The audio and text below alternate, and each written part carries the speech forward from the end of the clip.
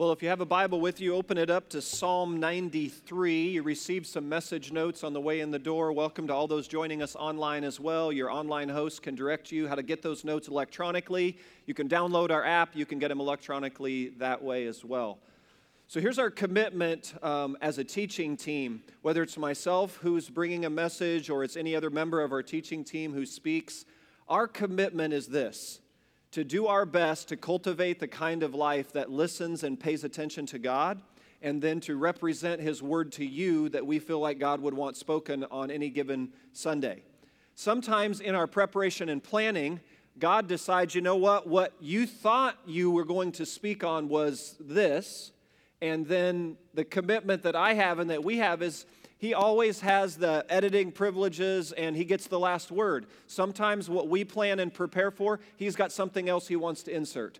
That's this morning for you. So I had something else all prepared and planned to bring for this particular Sunday, but I couldn't shake what I sensed was a leading from God. And I don't know, maybe the Lord brought just one person here or someone joining us online simply to reflect on a word from Psalm 93 centered on this. The question is this: what is your anchor? What holds you firm and secure? What's going to steady you in the midst of all that comes at you in life? Because it seems as if the longer I live, the more I realize how much I don't know. Has anybody else been there? The longer I live, like when I was in my teens and 20s, I was pretty confident in what I knew. And then I got into my 30s, 40s, and now 50, and I'm more convinced than ever that I don't know. I don't know. Anybody else? But here's what Psalm 93, here's kind of the one-sentence summary of where we're going today. That we're going to anchor ourselves to what we do know. There are some things we do know. What we do know while we're honest and journey through what we don't. There's a whole bunch of stuff I don't know. Like looking at some of you this morning, I don't know why that loved one was taken from you in the time and in the way they were whisked away from your life. I don't know. I don't know why that addiction that you've been battling for so long, that you've been calling out to God for a breakthrough, I don't know why He hasn't more swiftly freed you from that. I don't know.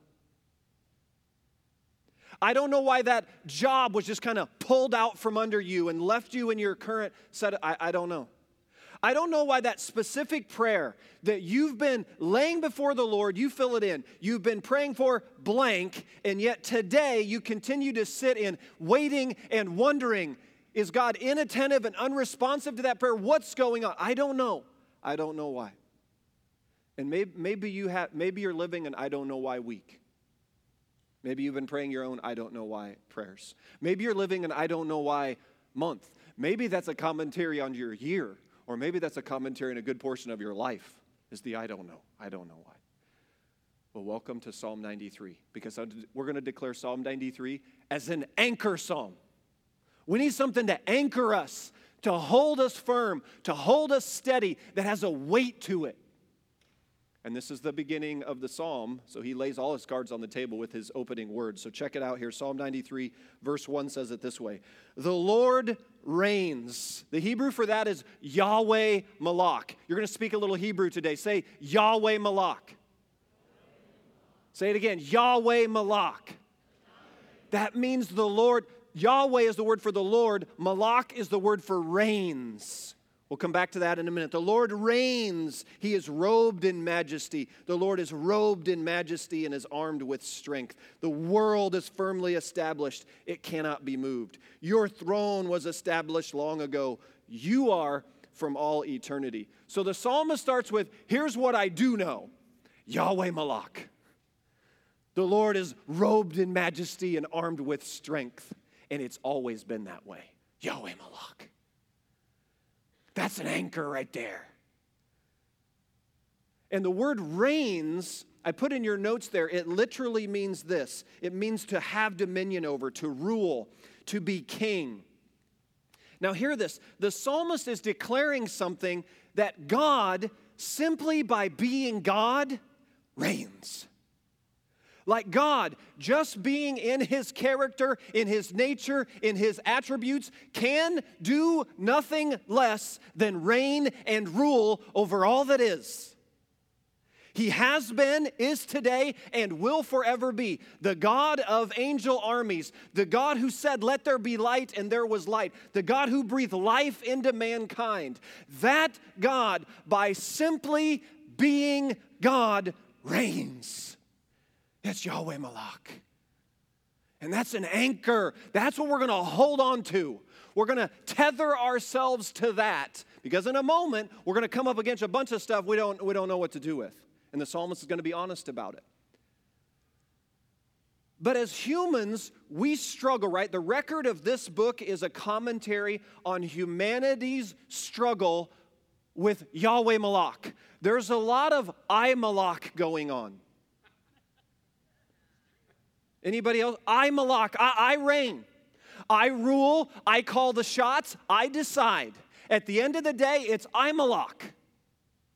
I struggle with that. I think the human condition struggles with that. The commentary on this book is, and I just put we're just going to take a little brief reminder of some biblical history here on some who struggled with I Malak.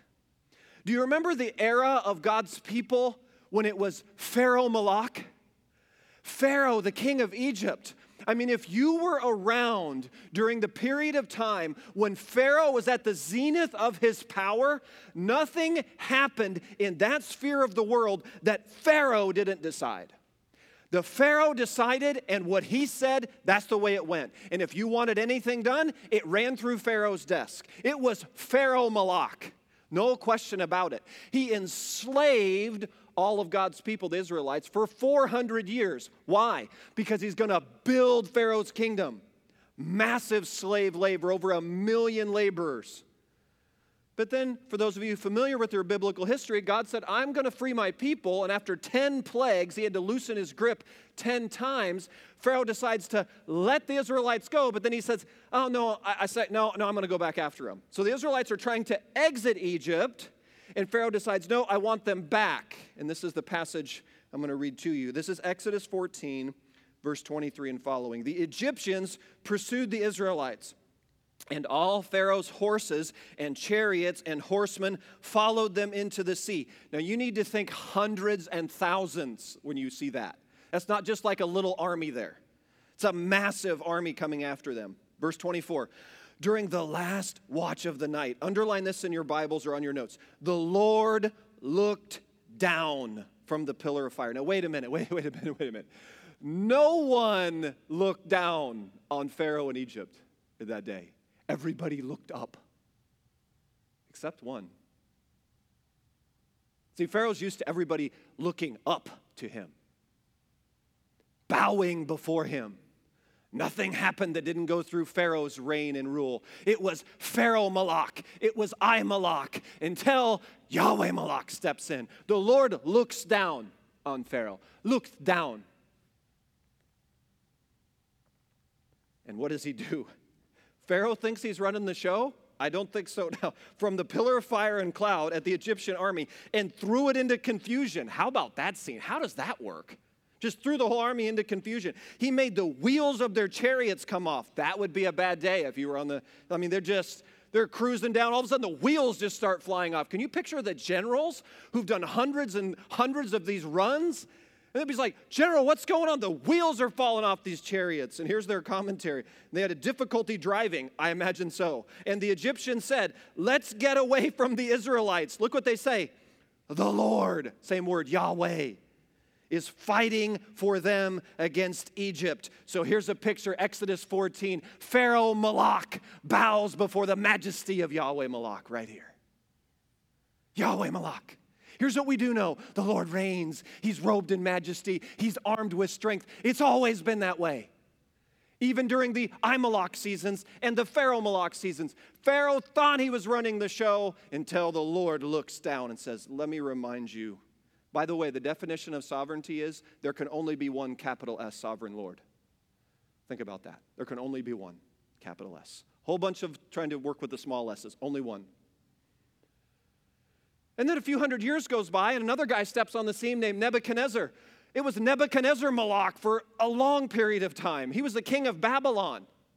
He was such a massive empire that Saddam Hussein, modern-day Saddam Hussein, yes, rebuilt his palace in kind of the same general area and by the specifications to mirror Nebuchadnezzar. Why? Because it was Nebuchadnezzar Malak.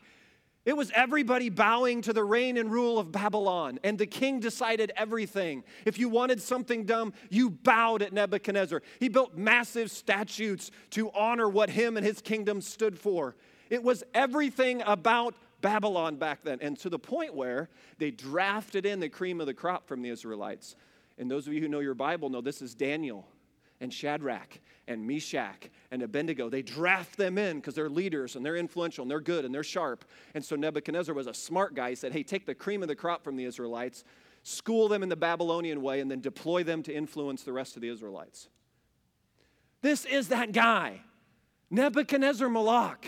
And then here's the scene. Daniel 4. All this happened to King Nebuchadnezzar as the king was walking on the roof of the royal palace of Babylon. Now, you need to think massive structure. You need to think multiple White Houses with rooftop terraces. That's how you need to think in your head right now. He's strolling around on that. And he says, is this not the great circle the great Babylon I have built as the royal residence by my mighty power for the glory of my majesty? Is there any question at all? Is it I, Malak? Huh? It's Nebuchadnezzar Malak. Nebuchadnezzar's life is bounded on four sides by Nebuchadnezzar. No question about it. Look, verse 31. The words were still on his lips when a voice came from heaven. This is what is decreed for you, King Nebuchadnezzar. Your royal authority has been taken from you. Wait a minute, wait. Nobody takes anything from the Babylonians. They took everything from everyone except this. Yahweh Malak stands in, right? Yahweh Malak says to Nebuchadnezzar Malak, checkmate, you're done. My sovereign over your sovereign. You think it's I, Malak, it's Yahweh Malak. There is one Lord reigning. Look how the story ends for him. It's not so good. You will be driven away from the people, and you will live with the wild animals. You will eat grass like cattle. That's a long way from the White House. 7 times will pass by for you until you acknowledge, look, that the Most High is sovereign over the kingdoms of men and gives them to anyone he wishes. Oops. Nebuchadnezzar thinks he's deciding, and he gets a word from heaven, and right here, right? So Nebuchadnezzar Malak, he buckles under the weight of the glory of Yahweh Malak, right there. Pharaoh Malak, Nebuchadnezzar Malak, no, Yahweh Malak. And then fast forward a few hundred more years, lest we think this kind of gets worked out of the human race, right? Humanity's just a commentary on this I Malak pattern, right? In the New Testament, Jesus enters on the scene in the environment of what? Caesar Malak, Rome. Students, those of you going through your world history, you know all about this, right? Rome at its zenith, it's hard to put into a category the spans of control and power that the Roman Empire had. 4,200 miles it covered. The United States is 3,300 miles at its widest point. Rome's empire from India to England. Put that in next time. Hey, Google that one. Geography map, go India to England, put Roman Empire, 4,200 miles. Get this, for 1,500 years. How old's our country? We just celebrated our 243rd anniversary. 1,500 years it was Rome. It was Caesar Malak. It was Rome doing whatever Rome wanted to do. Rome positioned themselves to be the light of the world. Rome positioned to be the keeper of peace. Rome positioned to be the hope for all humanity. It was the Roman Empire of which Caesar Malak was controlling the whole scene. For 1,500 years, Rome was all until, stay with me now, until that day, which next month we're going to come to and celebrate. That day on the outskirts of Bethlehem, when a young couple named Mary and Joseph, when she goes into labor and gives birth to a child. Oh boy. And then all of a sudden, the pillars of the Roman Empire began to quake, because 33 years later, this Jesus, who was born on the outskirts in complete obscurity, he's going to grow up. And he's going to grow up and claim the Messiah, the King of the Jews. And they're going to crucify him because they know what he's claiming. Jesus, the one who has the sovereign authority to say, I'm Malak. The one who's going to say, I'm Malak. We're going to kill you, I'm Malak. Caesar's like, no, I'm Malak. Kills Jesus. Puts him in the tomb. Uh-oh. But then what happens? We know this, church, right? In a few months, we get to celebrate it, right? Friday looked bad. Saturday looked worse. Sunday's coming. And then that stone began to shake, and the angels came, and Jesus walked out of the grave, and so you're like, uh-oh. Remember how he guarded the tomb? 2 Roman guards. Remember what he sealed it with? Caesar's seal. I think the Lord enjoyed that moment. I think he enjoyed it. 1,500 years, you think you're running the show? Put your Roman guards there. He sends an angel from heaven, bright lights. The guards stumble back to their authority with all the news about what happened, and the best they could come up with was come up with some type of a bribe scheme to shut them all down. They couldn't deny this, that Jesus of Nazareth, who was dead and in the tomb, is now alive again. So Caesar Malak, you cave under the sovereign authority of Yahweh Malak. And next month, gang, I love Advent season so much for so many reasons, but when we gather on Christmas Eve, and I hope you're planning on being here and bringing a whole host of your friends with us, and we come to that favorite moment, my wife says favorite moment the entire year for her worshiping with all of you, when the candles are lit in the name not of Herod, not of Pontius Pilate, not of Caesar, not of Nebuchadnezzar, not of Pharaoh. Nobody's gathering in their names, lighting candles to remember them. But on December 24th, that evening, 2 billion people in 190 nations light the candle to say what? Yahweh Malak, the Lord reigns. The world is firmly established. It can't be moved. His throne was established long ago. You are from all eternity. You're clothed with strength. You're armed with splendor. And it's always been this way. It's not just was this way, is this way, will forever be this way. And church, I leave before you this morning, that is an anchor. That is an anchor that is firm and secure, that will hold you steady. Yahweh Malak. But what about? That's what the psalm, what about? He comes to this next. But what about? Here's the part, right? Verse 3, here's the next part of the psalm. The seas have lifted up, O Lord. The seas have lifted up their voice. The seas have lifted up their pounding waves. Look at that. 3 times. We'll come back to that. 3 times he says seas lifted up. In the Old Testament, seas represented chaos, confusion, disorder. When things become a complete mess. If you've been on the open waters and you've been around large waves, even on large vessels, you find out what that psalm's referring to, right? You've seen some of the images, right, where these massive cruise ships get into the middle of a storm, and all of a sudden that cruise ship, it looks like a toy boat. The thing's just being flipped off. That's this. Seas lifting up their voice. When chaos and confusion and disorder and the unexpected are thrust upon you, what are you going to hold on to? It was this past summer, late July, some friends that allowed us to borrow their boat because we just loved, my brother and I, my brother's here today from Iowa, and we just had so many great memories growing up together on the water, on the lake, and so it was one of those days, take the girls out, they brought friends, so it was Kendra and I and 4 teenage girls in the boat and pulled them around skiing and tubing all day long, and this thing was rising up in Dad all day long. Like, I'm going to go 19 on this story. I'm going to go back to 19. I'm strapping those skis on. I'm going to strap them on. I just felt it. It was rising up all day. Kendra was talking me off the ledge all day until it came later in the afternoon. I said, honey, I just need you to get behind the driver's wheel of this boat. I set the speed just where she set it, go straight as an arrow because I know about the size of the wake's going to be a certain way. Because I haven't always been a great skier, but I've always been a pretty stupid skier, like idiotic skier. where you just kind of pull hard and go way outside the wake. And Brad, you remember those, right? You just pull hard, you get as hard, and then you just try to turn 90 degrees as best you can back into the wake. And my plan was, man, I'm all in. Like, I'm going full on. I'm going to get both skis out of the water and jump. 19 years old. That's what I was feeling like okay? Well, the teenagers in the boat decided to pull out their phones for this moment. And you get to see what happened. I mean, I'm digging hard now. Come on, I'm digging.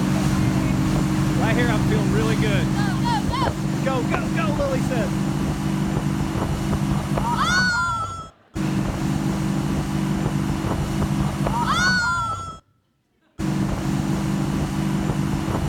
Next slide there, Ted, for us. Can you just put the still shot? Okay.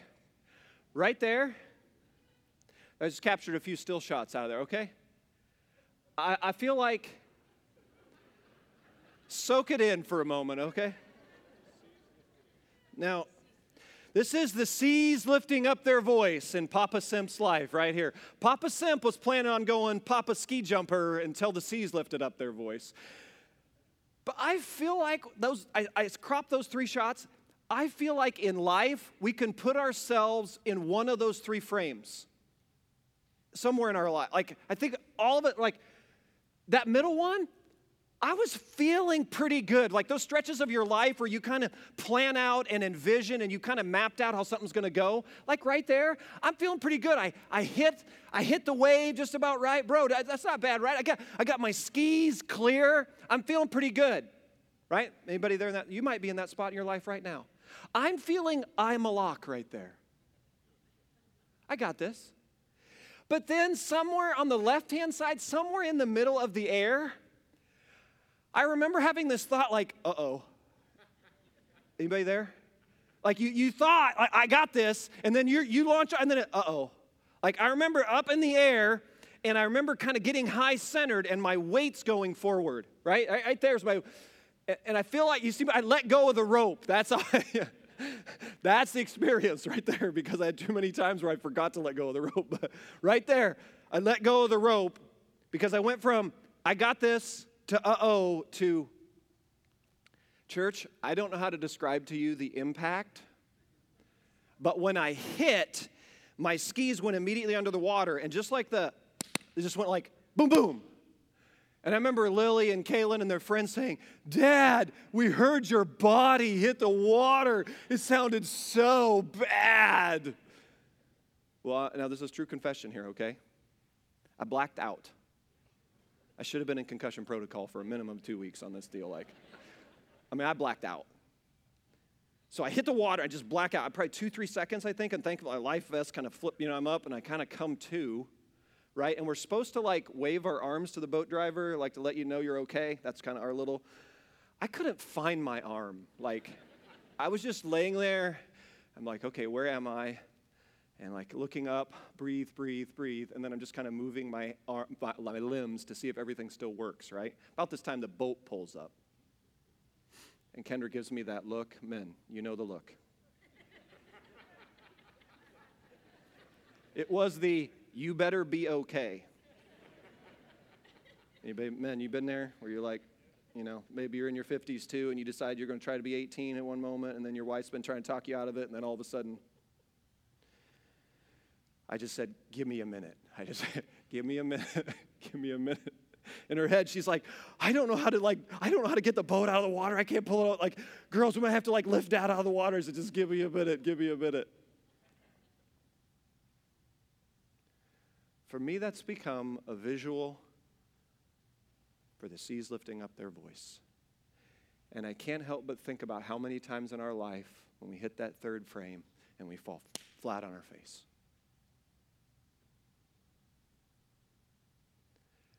You're gonna need something when you hit that. Thankfully, I didn't have a literal anchor there, right? That would have been bad, but the metaphor works this way, right? I did have a life vest on, and I was really glad I was strapped to something. So when you hit verse 3 in this psalm, you're going to be ready for verse 4. Look at verse 4. Mightier than the thunder of the great waters, mightier than the breakers of the sea. The Lord on high is mighty. What's ringing in your head right now? 3 times the seas lift up their voice, verse 3. 3 times in verse 4, what does it say? Mightier than the great waters, mightier than the thunder. The Lord on high is mighty. Church, you don't know how strong your anchor is until the seas lift up their voice. That's when you find out how strong your anchor is. You don't discover the Lord on high is mighty until you get to a place where you fall flat on your face in life and you recognize you're not so mighty after all. Right there, you're going to find out who's mighty. But if you're going to live, I'm a lock in life, and you're going, I got this, I promise you the psalmist is saying, there is a point coming when you don't have this, and the seas are going to lift up their voice, and the waves are going to pound away, and you might feel really good at the launch point. Somewhere in the middle of that air, you're going to get high-centered, and it's going to be uh-oh, and then you're going to face plant in life, and right there, you're going to find out how strong's your anchor, how firm, how secure is the Lord on high mighty. Do you see how the psalmist says, like the waves and the seas and the uncertainty and the turmoil? Do you see how all of that can launch us toward God? I think the Lord brought someone to church today to hear that very statement. Exactly whatever it is you're going through, the unimaginable, insurmountable, I don't know why, this mountain you can't figure out, this I can't believe I'm going through it, that all that uncertainty, all that chaos, all that confusion, all of that turmoil right there, do you see this? The psalmist says right there are the ingredients to launch you towards God. Because in that, if you'll yield to that, you might face plant. It might hurt a bit, but here's the deal. You're going to find out this Yahweh Malak. The Lord on high is mighty. When you find out, you're not nearly as mighty as you thought you were. You find out the one who is firmly in control when you grasp you're not nearly as in control as you thought you were. And some of you have been thrust into some stuff in your life, not at your own choosing. We don't get to choose the seas choose us. But if we'll stay with the psalmist here, we'll come to verse 4 and we'll experience something. And part of your testimony, some of you seated here today, exactly have Psalm 93 verse 4 testimony. You in your life are living testimony to the Lord on high is mighty. But it came in the middle of the sea lifting up their voice.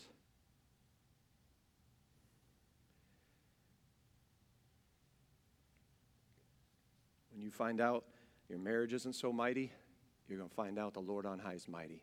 When you find out your job and career isn't so mighty, you're going to find out the Lord on high is mighty. When you find out your health and your body isn't so mighty, you're going to find out the Lord on high is mighty. You're going to find out. And this is how the psalm wraps up, verse 5. Your statutes stand firm. Does that harken back? It's back to verse 1, right? He's bookending the psalm with that. Your statutes stand firm. Holiness adorns your house for endless days, O Lord. That phrase, holiness adorns your house, is it's kind of Bible speak for this. Eugene Peterson, I put this quote in your notes. This is how he unpacks that phrase. The means of God's rule are consistent with the ends of that rule. God doesn't set aside the robes of his holy love when he's working in the mud of human history. In other words, God's going to work with us in the seas, in the turmoil, in the mess, in consistent connection with his character and his attributes. You don't have to wait for the day when Yahweh Malak is occurring. Yahweh Malak is occurring right now. This is a declaration made in the middle of the flood. See, this whole psalm is a worship declaration in the middle of the flood. This is not a psalm for dry ground. This is a psalm when the seas lift up their voice. What's going to be your anchor? You declare Yahweh Malak in the middle of the flood. Because I suspect that's when your personal experience with Yahweh Malak goes to a whole new place. Because the psalmist clearly has been living through some pretty tough stretches to write words like this and to anchor himself this way and say, you know what? Here's what he says, here's what I do know. Here's what I do know. The Lord reigns. He's robed in majesty and he's armed with strength. And it's always been that way. Here's what I anchor myself there. But what I don't know is, I don't know about the seas. I don't know about the chaos. I don't know about the turmoil. But I'm going to anchor myself to what I do know while I journey through what I don't know. And from the middle of that flood, I'm going to experience and declare this, Yahweh Malak. One final story, and then I'm done. I read about the domino effect. Did you ever read about Lauren Whitehead's discovery of the 2-inch domino effect? I think I put a picture in your notes there. It's a picture of him, I think, actually. In 1980s, he discovered this. A 2-inch domino has the ability to knock over something 1.5 times its size. This is the domino effect. So this can knock over something 1.5 times its size. So in his studies, here's what he found. So it says, by the time you get to the 18th domino, you can knock over the Leaning Tower of Pisa. By the time you get to the 23rd domino, you can knock over the Eiffel Tower. By the time you get to the 28th domino, you can take down the Empire State Building. It's the domino effect. I'm not making this up. You can go Google it and read all about it yourself. The domino effect. Lauren Whitehead, he discovered it. I don't know how he figured out it's going to knock those buildings down because they're all still standing, but physics says this. If this 2-inch domino can go 1.5 times its size, so hear this. Psalm 93, church, says this. Church, here's your 2-inch domino. Yahweh Malak. That's your 2-inch domino. Because there's no lack of stuff in all of our lives, individually and collectively, that we need to see topple. Some of you carrying some really big stuff in here, and you know it needs to come down. Like you've got your own Empire State Building issue going on. And I think the Lord today wanted this planted firmly in your radar to say, you've got your 2-inch domino. It's Psalm 93, and it starts with this: the Lord reigns. That's what you do know. And to ask yourself this question, could it be that the seas and the circumstances that have been thrust upon you, could it be the Lord coming for you in a way to say to you, the Lord, I am mighty. I'm going to show you. I'm going to draw near to you. I'm going to come through for you in ways you can't even imagine. And you just so want out of the circumstances, and I so empathize with that when it gets so dark and so deep and so difficult. You just want out and you just want free. And right there the Lord saying, Yahweh Malak in the middle of that flood. Yahweh Malak. It's your 2-inch domino. And you just stay firmly entrenched there. And I believe you will share a history with the Psalm 93 that says this: mightier than the great waters, mightier than the breakers of the sea. The Lord on high is mighty. Because there's a whole bunch of stuff we don't know in this life. But here's what we do know. Yahweh Malak. And I'm going to anchor myself to what I do know while I journey through all this stuff that I don't know. In church, I believe that anchor will hold you firm and secure. Let's pray.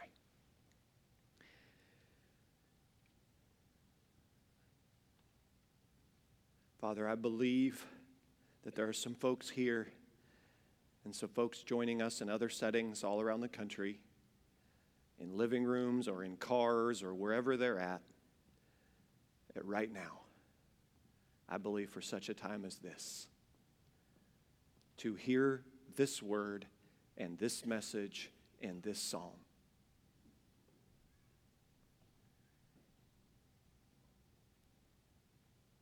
You know exactly where each person is, individually and collectively.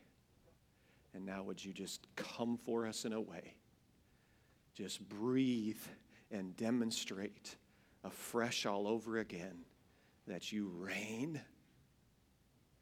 in the midst of all that we know is completely out of control. Help us to just take a collective deep breath in this, that you reign. And would you show up in ways to get glory that just declares the Lord on high as mighty.